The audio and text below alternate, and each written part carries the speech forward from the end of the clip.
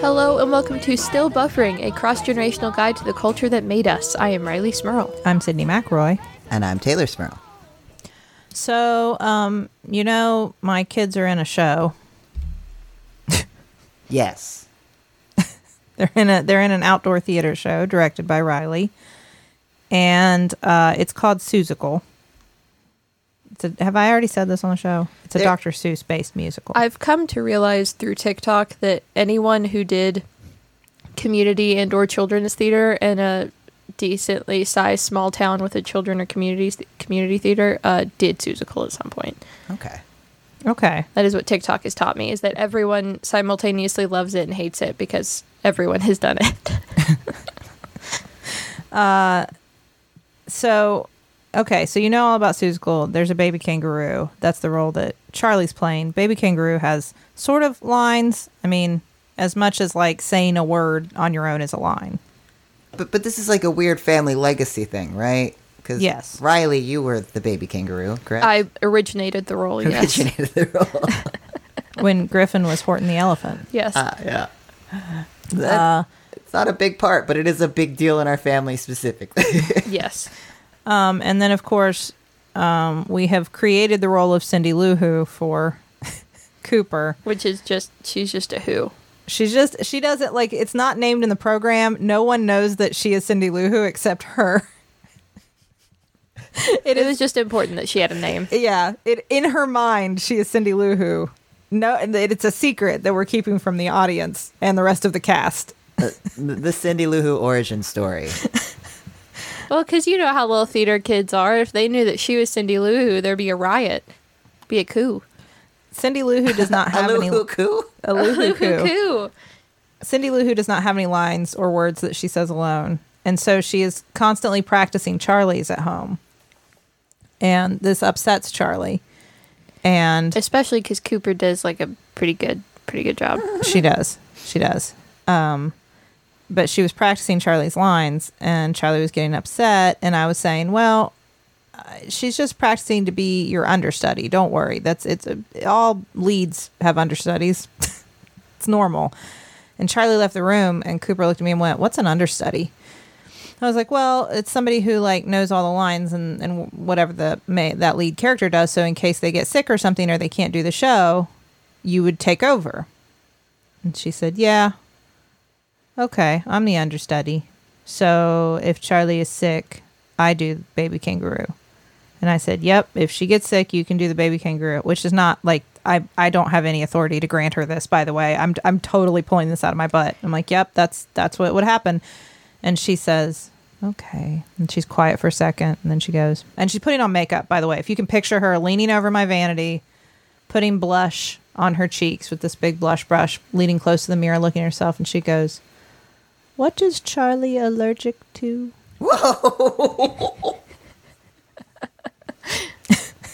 Oh. So. A little Tanya Harding. Ah, Sid. I know. Huh. She later she put some blush in her hand and tried to blow it in Charlie's face. Because she thought Charlie was allergic to dust. So she thought like that would do it. Yeah. So, anyway. Wow. She's going to write great detective novels someday. I mean, like she's smart. That was a smart thing for a 4-year-old to ask. How does she know what allergic means? None of us even have any allergies. Like, none of us have things that we need an EpiPen for. Charlie thinks she has lots of allergies. Okay. Charlie will say this all the time, like, I'm allergic to dust. She's not. That's not a thing. She has seasonal allergies, and she kind of conflates the two. But she'll talk about all the allergies, and she only sort of understands what the symptoms of allergies are, because sometimes she'll just sort of like lay on the couch and go, oh, my allergies. It's like, honey, you're fine. I've talked to her about how it's okay to just sometimes say, like, I emotionally just can't right now. You don't have to make it a physical thing. You can just say, like, I just can't. And that's okay, too. It probably didn't help her understanding of allergies that at a rehearsal for Seussical, there was a girl, probably about 12 years old, who was sitting there holding her finger. And a little girl came up to me and said, she got stung by a bee and she's allergic. And she doesn't have an EpiPen. I start freaking out like, oh, I'm the responsible adult in charge here. Why does this girl not have an EpiPen? I understood that everyone who has a severe allergy carries an EpiPen with them all the time for situations like this. And I go over to her. I'm like, hey, are you... Because she's not, like having a hard time breathing. She doesn't even look like she's really in pain. And she's just holding her finger and she's like, oh, yeah, I'm not that kind of allergic. It just gets kind of itchy and it'll probably get a little swollen where I got stung. And I said, but you're not going to, like, go into anaphylactic shock? No. I said, so you don't need an EpiPen ever? No, I don't even have one. That's like, all right, okay. I'm no bee specialist, but isn't that the normal response to a bee sting? Yeah. It gets a little swollen. Yeah. A little itchy. Those sorts of localized reactions are very common and do not necessarily constitute an allergy. That's just a bee doing its bee thing. You just got bead. Yeah, you got bead. And that's an important thing to note. An intolerance to bees. We all have it. Yeah, well, I mean, nobody reacts well to a bee sting. Nobody gets stronger and better. Except for that one person who gets stung by that one bee. Then they're a superhero. I mean... Bee man? Yes. I think I'm a friend to bees. Hear me out. I've saved a lot of bees in my life. Okay. Like I found a dehydrated bee twice that needs to just be given some sugar water, and I've saved it. So I don't think I have bee powers, but I think I've got bee sway. Bee immunity? Well, like if I needed a favor from the bees, like they might not like take care of a dead body for me, but they might like, I don't know, drive you to the airport. Yeah. But isn't that how it starts? Aren't there other characters? I feel like it's not usually like superheroes. It's usually more like the villains who have sway with creatures, right? Ooh, yeah, that's, you know what, fine, actually.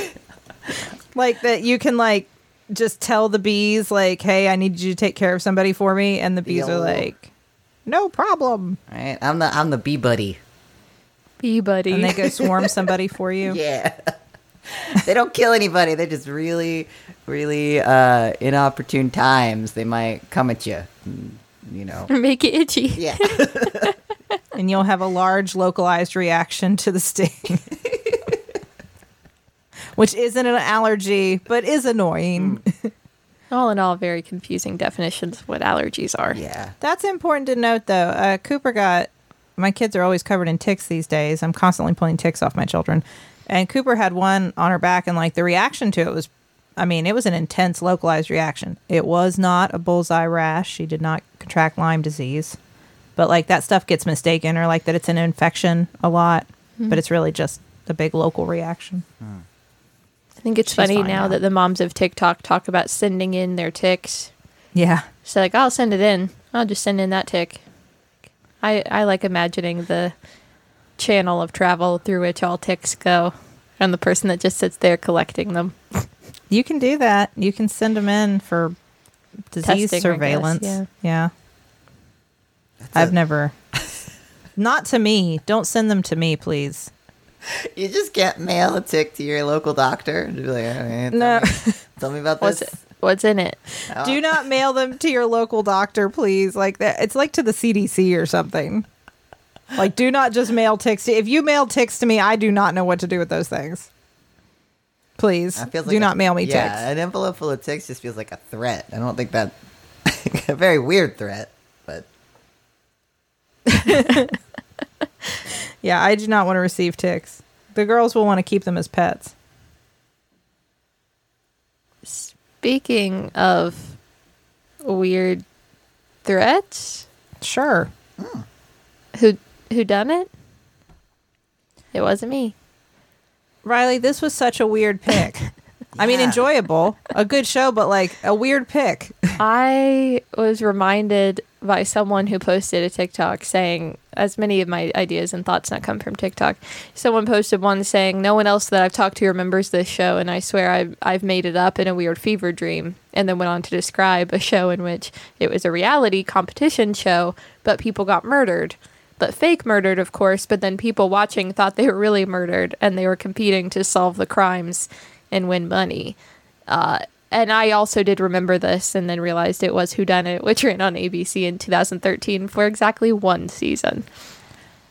And it was gone. I have some... So I did watch this show back when it originally aired, because it sounds very much up like Justin and I's alley. This is very much the kind of thing we'd watch. Have you done research on this show now for this episode? Like, can you... I have so many questions about it. Like what?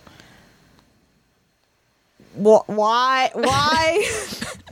So, why did they do it the way, like... So, here's what I understand. There was... They had this thought to do this murder mystery game show where you'd come in and solve crimes, but they couldn't figure out the best way to do it in a way that would, like, be this weird hybrid of fiction reality, where, like, it is a reality show, it's not scripted, they're not actors, but...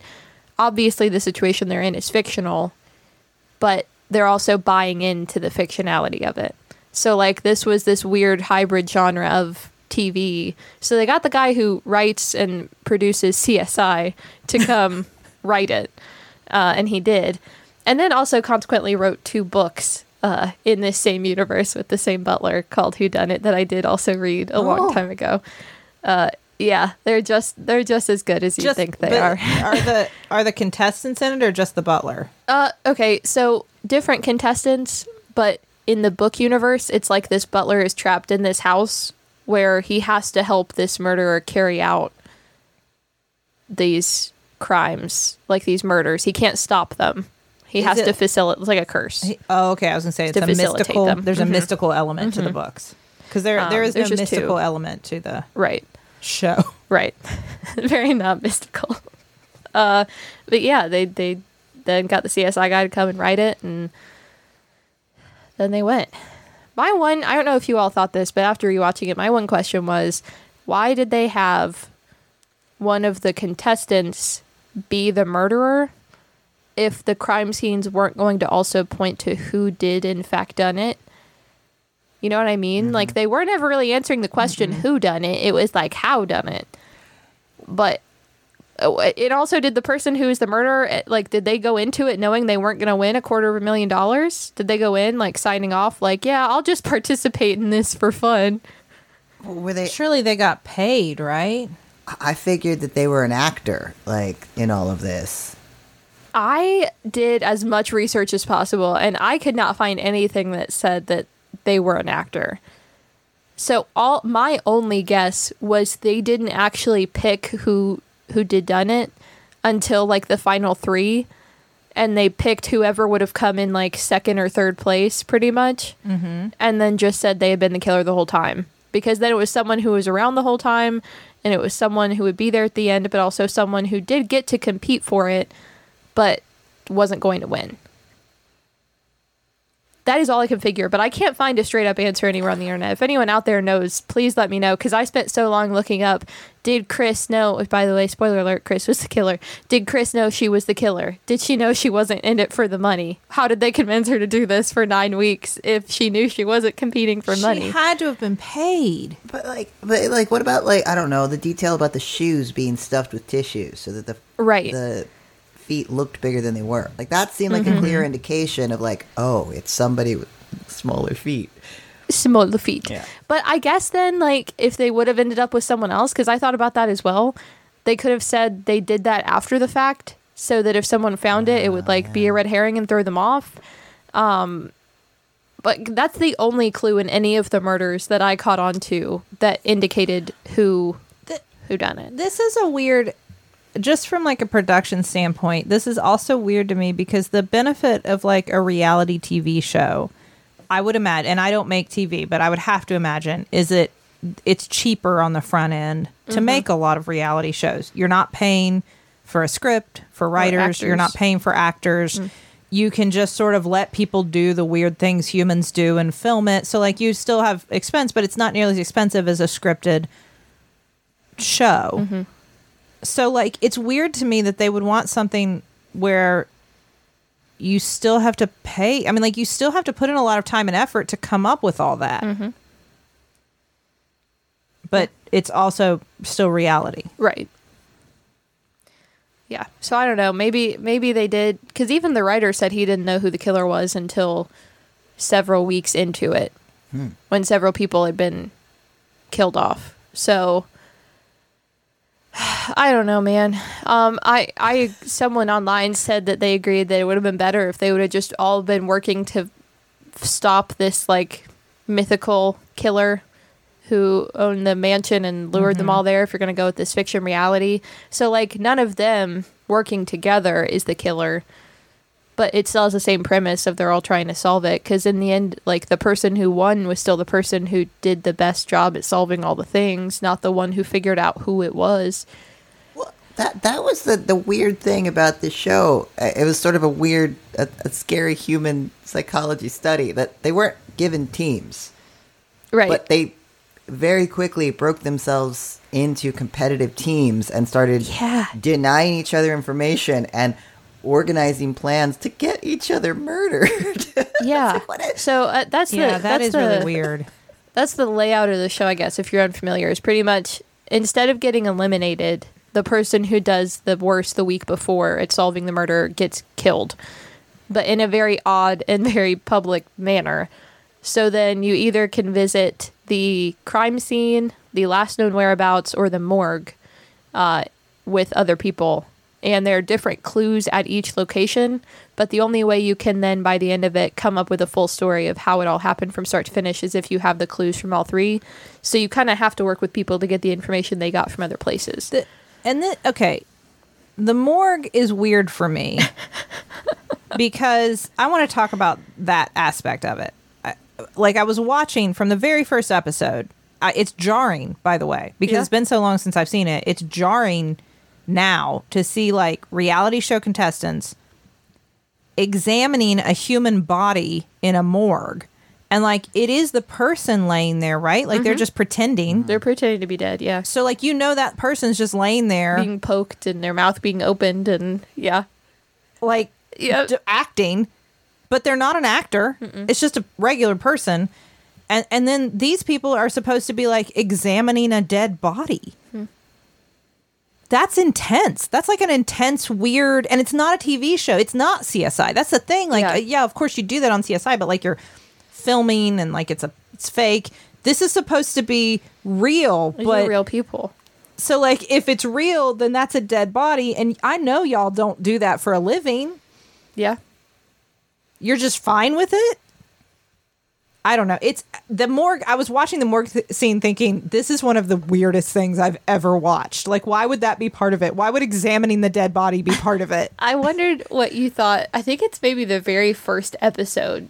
There's a woman who's a contestant who's a cardiac nurse, is what she says her job is. Mm-hmm. But the first person to die got hit with a slingshot in the back of the head or like back of the neck. And I guess that's what killed her. But the woman who is this nurse goes to the morgue to investigate and starts saying that's in her cervical spine. Yes, that's her cervical spine. Yeah, that's a shot right in the cervical spine. And the whole time she's saying it, I'm like, I don't think that's right. I'm not a doctor. Maybe it is. I don't know. But they all were listening to her like, oh, she really knows what she's talking about. That is the cervical spine area. But like it also looks like, I don't know. I don't know what they were trying to do with that musket ball. Some of the murders do seem kind of far-fetched. But it's just the fact that it's like the Stanford prison experiment. It's like you put these people in this situation and they just immediately take on the knowledge and the power of someone who's done this many times. I mean, you mentioned the murders are kind of outlandish. Like the weird, like, bait and switch of some of the murders. I say that, bait and switch, like with the mountain lion. What is it? The leopard, something. Like the killer snuck in a giant. It was a mountain lion, right? Mountain lion, yeah. and to look like that was the thing that murdered this person, but actually it was cyanide. What is that? what? I want to know the logic of a killer that's like, so what I'm going to do is I'm going to build a secret passageway to sneak a mountain lion into the kitchen, but then I'm going to gas him with cyanide. They're never going to know what hit him. Like, what? Yeah. This feels to me like there were too many ideas and like too much money. Like somehow $250,000 is a lot of prize money. I was thinking about the seasons of RuPaul's Drag Race that were like 10,000 or 100,000. I'm like, wow, you get $250,000 for this? Yeah. You have to lip sync for your life once. Does this feel like who made this? Was this made by an eccentric billionaire who just wanted to see this come to life? Like they had this fever dream and they were like, I must make this real. I would do that, I think. Price is too high. I will pay whatever. But there needs to be a mountain lion. It seems absurd because this feels like something that people would pay to take part in. Yes. Right? If you said you're going to stay at this beautiful estate for a weekend and you're going to have to solve all these crimes and people are going to be tagged out in your party to have to be murdered, like that sounds like a thing that I would just pay for. Like I mean, I've done that. Oh, yeah. Okay. So I do have an update, and I need to tell you all. I missed this. It was right on Wikipedia. It says each of the contestants was asked prior to the start of taping if they would like to play the killer, and the guest chosen received a guaranteed stipend. It does not say how much. I assume less than the prize money, but I guess it was the kind of thing where like you can either play the whole game and risk not winning anything, or you can be the killer and you definitely won't win $250,000, but you'll get this much. I want you all to guess that this Wikipedia article has the per day budget of this show per day. How much do you think the budget was for this show?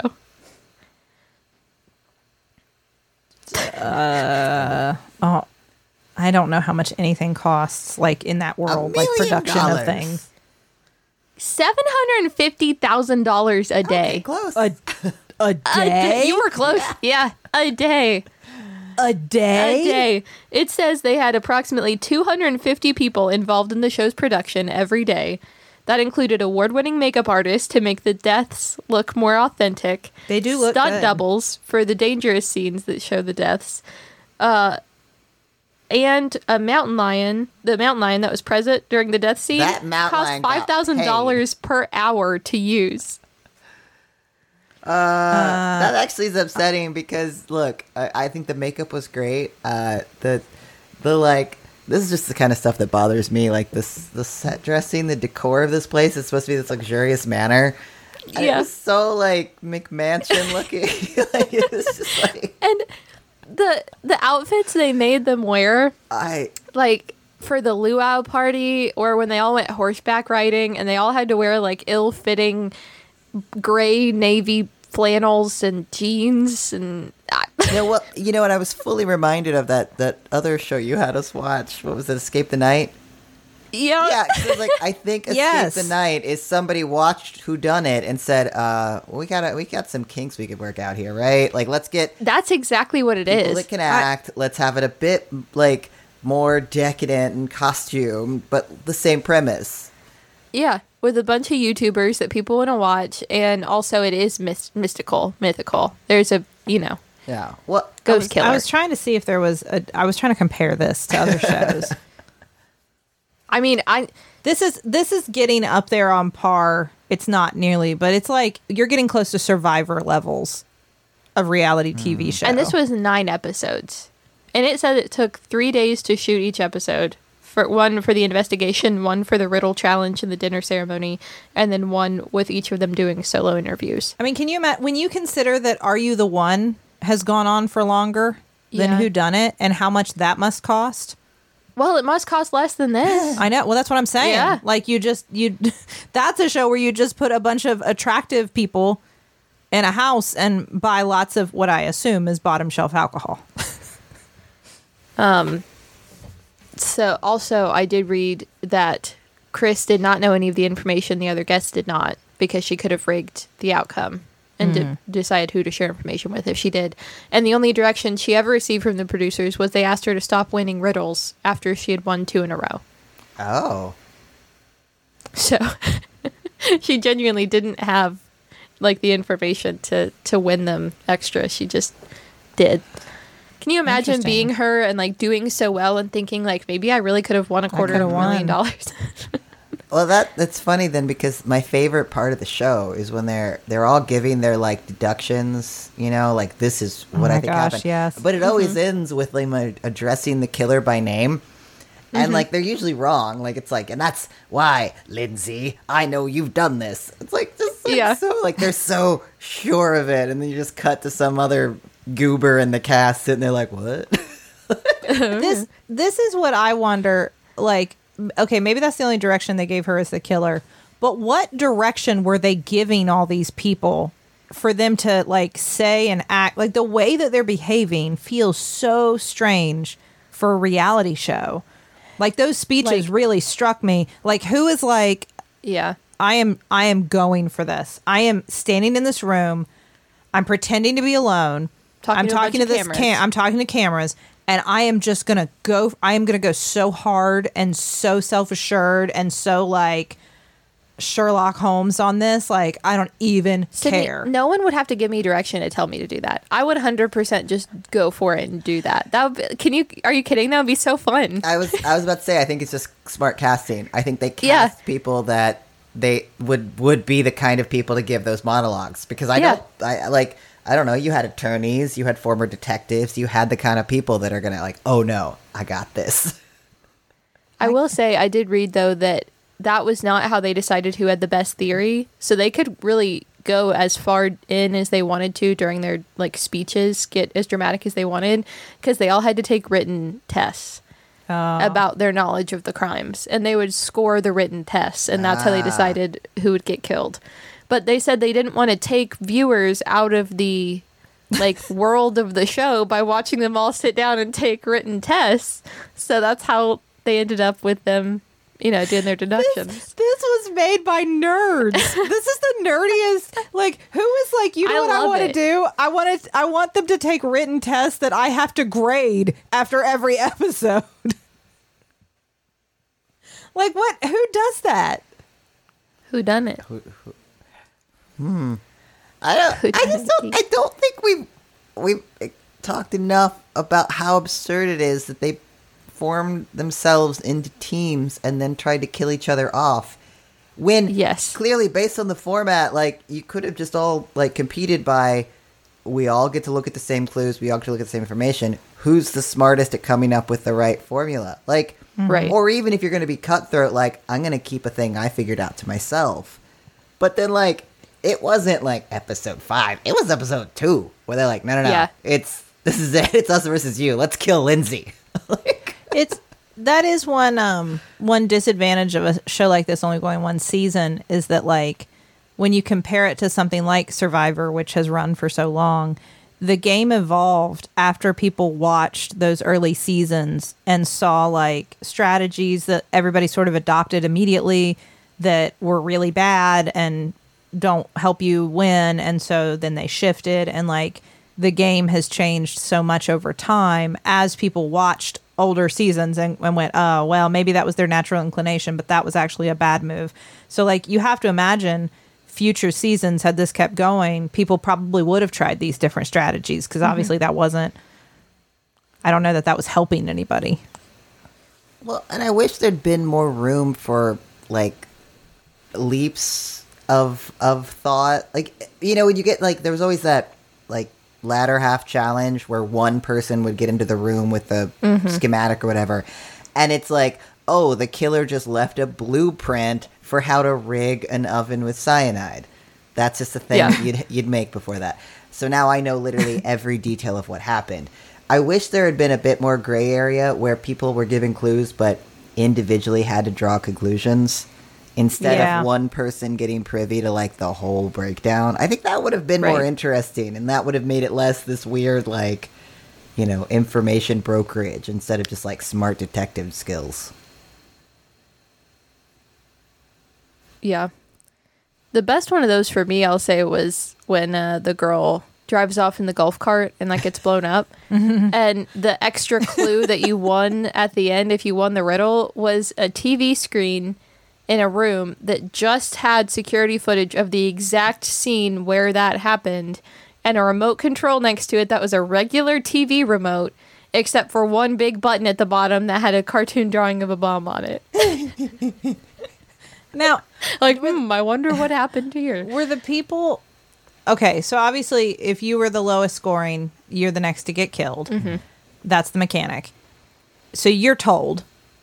Yes, you're. I mean, you from must what I be. understand, you're not told until that dinner ceremony, like when they open up their card, if they were one of the best or one of the worst, and then they don't tell you until they go to film your death if you're the one that was the actual worst. Okay, so you didn't have... I wondered if they warned everybody. Like... You're gonna die. Well, I was just thinking from like I'm thinking about the mental health of these contestants. Like from that perspective, like after that scene is shot, to have everybody stand up and be like, okay, now we're going to reveal to you off camera who we're about to kill off. And then you tell everybody and everybody gets to react and hug and cry and say goodbye to the person who leaves or whatever they want to do. And then you film the death scene. Yeah. As opposed to just like someone exploding in a golf cart. Like that's, I mean, it's wild. Yeah. I guess I read somewhere in an interview the female contestant who made it right close to the very end, but she was the only one left that wasn't in that team of like Chris and Lindsay and Cam. She was the other girl left, and I'm not remembering her name. But she cried in like every episode, opening up those cards. And I think it was an interview with her afterwards. Someone asked her like, were you just acting? Like, were you playing it up for the camera? And she said, no, I was genuinely scared that I was going to be the one eliminated every time I didn't know what happened. And when you're in that setting and everyone's playing into like the whole thing of you're not just getting eliminated, you're going to die, it's genuinely scary. And I was genuinely crying because I didn't want to be the one eliminated. That was there was one, she was one of the two in like the double murder. And right before she died, she was crying about it. And she said, I don't want to see myself die. And I was so disturbed because the awareness of like, I know it's a show, but I don't want to see that happen. Because I think that could probably be psychologically disturbing to see your own death. That's a good point because we're thinking about it in context of filming, but you are going to watch this with your family and friends later. And you're going to be on a table in a morgue. Well, and some of those, I mean, that one in particular was really disturbing, where it's about draining the two women's blood and like making one wheel the other woman at gunpoint to like the morgue. I like that. This is, I mean, you know, it's all for the show, but also this is just disturbing stuff to take part in. Actors, I guess, understand this is their job. I don't know if reality TV show contestants go in like, oh, I might have to play out my own death. I have to face my own mortality a little bit. Okay.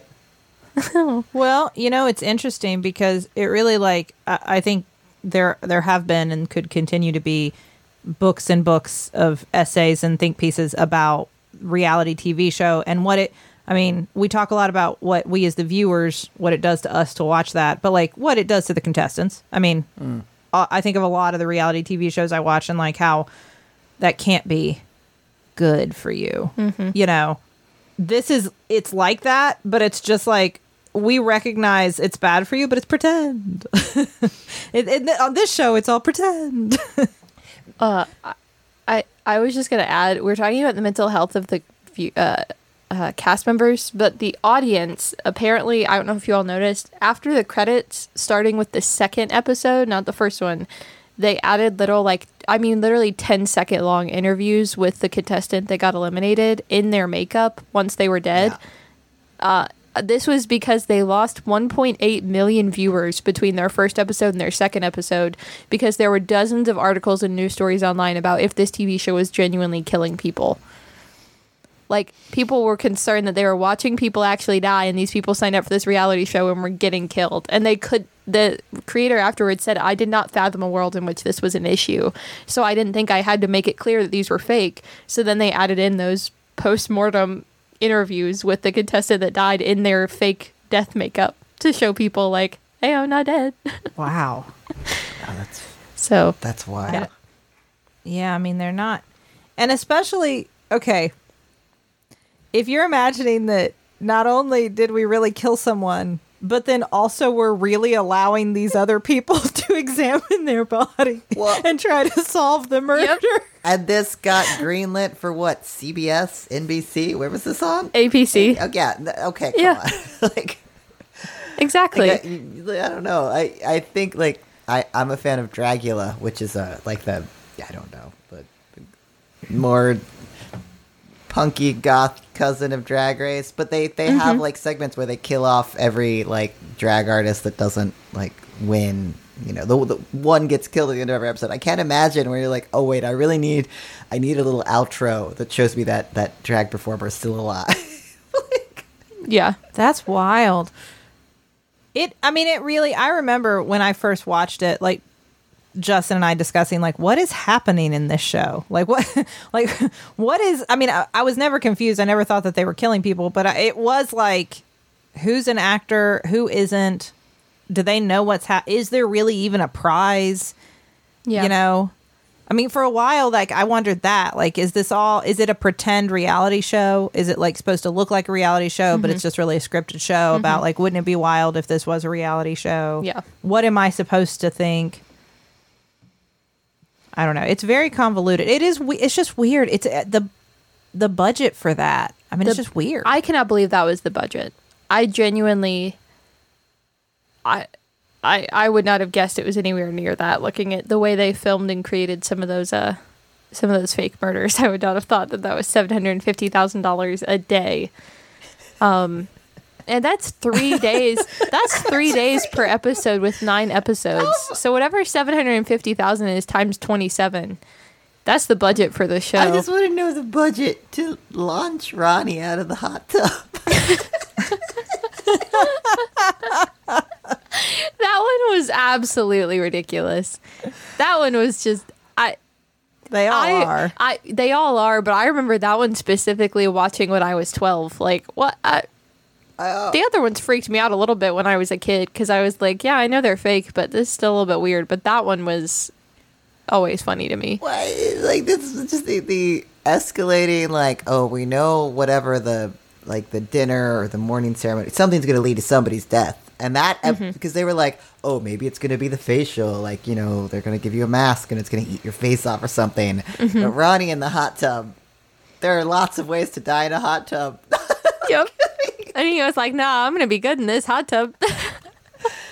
Although you can tell the way they film the scene of the person leading up to them about to die. There's like this weird filter they put on it. It's like super high def and like extra exposure that, you know, like, oh, okay, they're showing her getting her face mask. But then you see the way they're filming Ronnie in this hot tub. You know something's about to go down. Yeah. I agree. I think there was a lot of ideas. And I do think that, especially with how much people like true crime and like solving things at home and talking about solving cold cases and stuff, I do think that there would be interest in a show where you could solve crimes and it was a reality show. I feel like that could be something that would be successful. I don't know if this was the way to format it in the most successful way. Well, I think that the weird, like, the team dynamics and the weird, like, whatever got in the way of, like, it would have been cool to just, like, here are the facts. Is anybody going to put them together in the way that makes sense? And then, yeah, eliminate the person that does the worst job at it. But it's like, I don't know. It was close, just not there. Yeah. Yeah, it definitely feels like too convoluted. Like they had the idea and they weren't sure how to execute it, and so they just kind of kept adding layers to try to figure out how to make it all work. And it became like, I don't know, like one of those really those board games that like Justin likes to play, you know, that have like so many rules. Not like that. Just board games in general. No, the ones that'll have all the rules and pieces, and you got to work through all that first, and the rule book's really thick. Like Mousetrap. Yeah. No, not Mousetrap. 13 Dead End Drive, perhaps. No, but I mean, yeah, I know what you mean. It's strange because it really, like, obviously they had this big budget. I don't know if maybe this was, if you think about this time period, reality shows were pretty big. Mm-hmm. And there were shows like, I mean, the budget for The Amazing Race had to have been huge. This is the same network that The Bachelor and Bachelorette are on. The budget for that cannot be this big. But, this was For also... Bachelor and Bachelorette? Yeah. Some of the dates they go on. I don't know. They have $750,000 a day? Well, I think this was You're probably right. kind of before the, universal fascination with escape rooms. It was. This would have been before escape rooms, Yeah. before a lot of the Before the murder modern boom of true podcasts and crime murder stuff, shows yeah. and all that. I think you could redo this in a way that would be really inviting, but I think you would just have to lean a little bit more on the detective skills and a little bit less on this weird, because once it started breaking into teams, I mean, that just introduced a dynamic that I didn't like, but also just the mysteries, the fact that you could find the answer if you were the one person that solved whatever, not even a riddle, it was like a competition thing. That kind of bummed me out. There should have been information that you weren't given that you just had to deduce, and whoever deduced it best was safe and judge the worst deduction. Yeah. And you could have, I guess if you wanted to do if you like the teams, because then, the advantage of teams is that people talk out loud to each other through their ideas naturally. Whereas if you have solo players that aren't teaming up, you're just counting on them to go to the confessional and say all their ideas out loud. So you get more of that natural if you have teams. But then I guess you could just do it with teams. Instead of having individuals enter, you could have groups of 2 or 3 sign up for the competition. Which then makes more sense for the format of having some people go to this location and some to this one and some to this one. Then if you have a team with that many players and you all go and get this different information and then share it, the way they do already, but sometimes they were really mean about it. People would come over and they'd all be sitting there with their nondescript glasses of white wine outside by the pool, just talking and sharing their information. Someone would come over hey, can I join you all? And they would just stop talking until the person went away. It was uncomfortable. Well, yeah. And especially when somebody would hide a fact that from one of the members that had demonstrated better detective skills, it kind of bummed me out because I wanted to see what that person would think of that. I wanted to, because I didn't know, I didn't know what the answer was. So I wanted to see what this person that was good at this was going to make of that. And it was no, we're going to hide it from them. I don't know what to do with it, but I'll make sure they don't know what to do with it. That's, yeah. I'd rather be part of the discovery. Yeah, no, I agree with you, giving everybody the information. And then that would also, I think, make it a little more possible for the audience to be solving things. That's the fun of it. If it feels so convoluted that you can't possibly play along at home, yes, it becomes less fun. So if you make it a little more difficult but possible, I think that would help. Well, and if you're still killing off members of the cast, then you have teams getting disproportionately you'd have to have an element of, now we have to combine teams and maybe we have to choose. But that could be a whole other fun element, Yeah. We've lost 2 people off our team, but the one person remaining is really good, so let me on your team. But I think that if you're going to have people keep getting killed throughout it, I think you should just have actors being the victims. I think you should just have a show where you continue to discover victims or whatever, and they're actors and they're not people who signed up for a reality TV show and then had to witness their own death on screen. If you just did, CSI and SVU, those shows, there's just a new different murder every single week. Yeah. And it's just entirely new people and circumstances. If you had this is my plea for a reality show like this, so I can just be on it. If you just had people on a reality show being pretend at CSIs or whatever, going to these various crime scenes, they're not being hunted by a killer and they're not living in some mansion, but they're the ones going and investigating these fake murders. And then, going based off of all the other clues and stuff. I think that would be more interesting. And if you have a serial killer who's doing it. Sure. And so you're using it to deduce. If there were actual clues about who the person was, because they even said afterwards there were no clues in any of the episodes that intentionally pointed to Chris as the killer, even for the people at home. So it's not even at home could you be guessing who's it going to be? You have no idea. Well, and I get that the worry is that if somebody figures it out too early, then it's not, it's kind of ruined if someone's every episode it's you, but it's you, right? But I think just removing it from the cast or having a more pre-planned storyline in some way. Yes, hunting a fake serial killer. Oh my gosh. That reality show. That's exactly what someone's going to say about me when you said, is this some billionaire who just wanted to see what would happen? If I ever have that much money, that's just going to be what I do. It's going to create that reality show so I can be on it. Well, I think it was a fun show to watch. I think it's a really cool idea. I think it was almost there, and I think if they'd been given more seasons, obviously not more money. They didn't need more money. They needed editing. Yeah. Yeah. I mean, but isn't that what we got with Escape the Night? Yeah. Well, I guess that's true. I do think that if you took Escape the Night and made it slightly more produced, in the sense that it's not a bunch of YouTubers acting like a bunch of YouTubers, and then took Whodunnit and made it slightly less produced with a little less convoluted storyline happening, like Escape the Night, then I think you'd have a good hybrid there. Yeah, there's definitely something. Someone should make the thing that's there somewhere and then put Riley on it.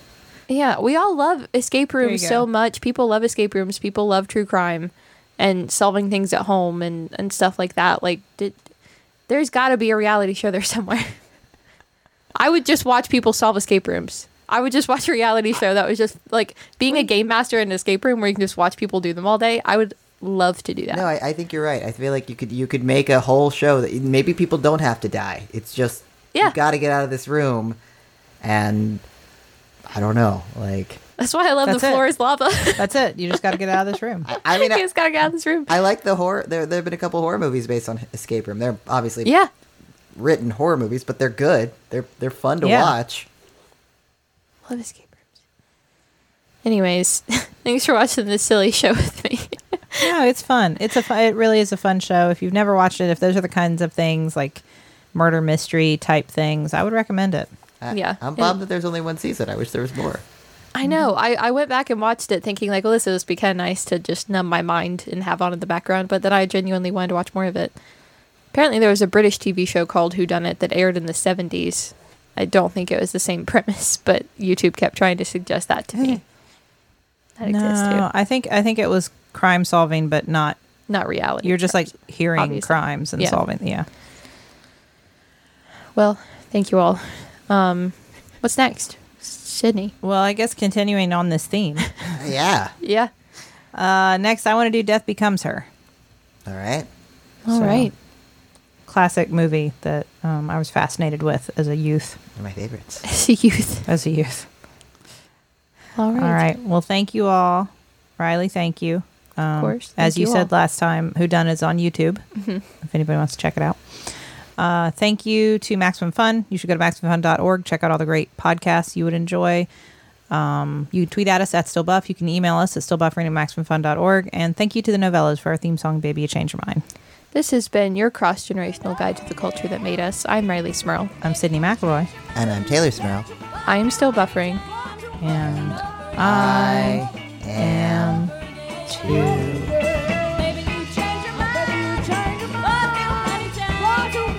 I still don't think I'd ever be able to give those speeches. I just think I'd get really into it. Like looking at the camera. I'll be seeing you, Cam. Chris. She